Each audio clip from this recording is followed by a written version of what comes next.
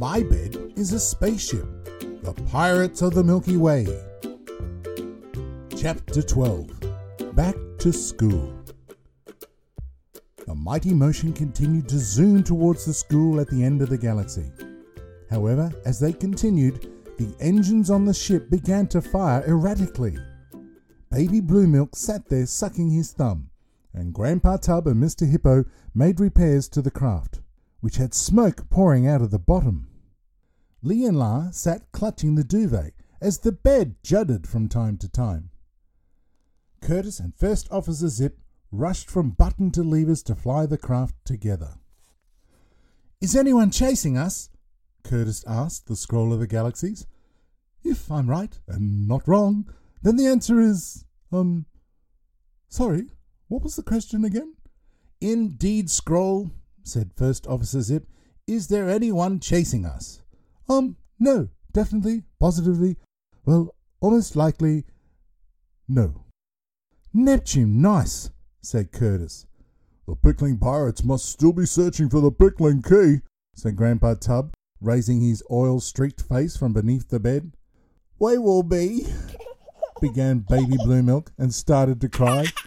"Safe, back at the school as we have a new force field," Grandpa Tub interrupted. Suddenly, the left engine blew and stopped with Mr Hippo on its underside. He slipped from the engine and fell down onto the bottom of the force field, which stretched like a net beneath the mighty motion. The engine began to smoke. Mr Hippo lay still, fear pulsating in his wide open eyes. "Quick," said Lee and La together. "grab hold of this." They threw the mighty motion duvet to Mr Hippo, whose weight was stretching the force field to breaking point. He grabbed onto it with his mouth, and the twins tried to heave him upwards. Curtis rushed to their aid, and then Grandpa Tub climbed onto the mattress and pulled hard on the duvet. Slowly, Mr Hippo was raised up, but smoke began to fill the cabin. First Officer Zip left the controls and looked at the burning engine. He stretched down to a lever on the side of the bed and released it. The engine disconnected and spun from the bed. As he did this, the bed lurched and Mr Hippo fell back down onto the now crackling force field. "Guess what I see, or I think I see, maybe?" asked the Scroll of the Galaxies. "The Pickling Pirates?" asked Grandpa Tub. "Nope." "Exploding nebula, not the saber-toothed bunnies?" asked Curtis. "Nope." The space mates tried again to pull Mr Hippo up. They managed to do so just as they approached a huge mass. "Not a black hole?" Lee and La asked together. "Nope." "Then what is it?" asked Baby Blue Milk and started to cry.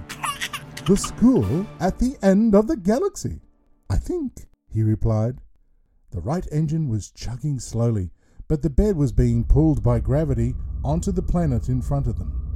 They began to hurtle to the ground. Curtis jumped to the headboard and began to pull the levers up full to get the last power out of the engine. They slowed slightly, but a huge pond loomed beneath them. They all closed their eyes, apart from Curtis, who, at the last moment, reversed all the levers and blew the engine. This slowed the craft down so much that it touched down on the surface with barely a ripple on the golden water.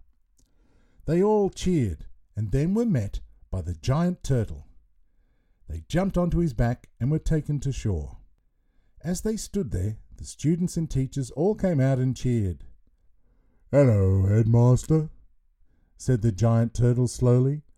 "I had wondered where you were." Over the next few days, Grandpa Tub and Mr Hippo fixed the mighty motion as best they could. They had to borrow an old lawnmower engine for the left side. Luckily, the lawnmower it came from was a jet-powered machine that could trim the whole continent in half an hour. Curtis was back teaching again and was really enjoying it. He took the register of his now smaller class. "Mr Solon," he said. "I'm here and looking forward to the lesson," he replied merrily. "A lucid triangle head?" "Here," replied the hanger-shaped head that looked a little more relaxed than when he first had met him. Mary Moanbones? I'm here, yes, despite nothing. Sweating Stress Strudel? I'm here, and I've not brought my phone or computer, he replied. Yawning Yawner? Full of beans, she replied. And Numbers Norman? Here and happily sumless, he said. Well, today, said Curtis, we are going to learn how to slurp up jelly as loudly as possible. There was a cheer from the class, and within minutes all different coloured jellies were being sucked so loudly that the window panes began to shake.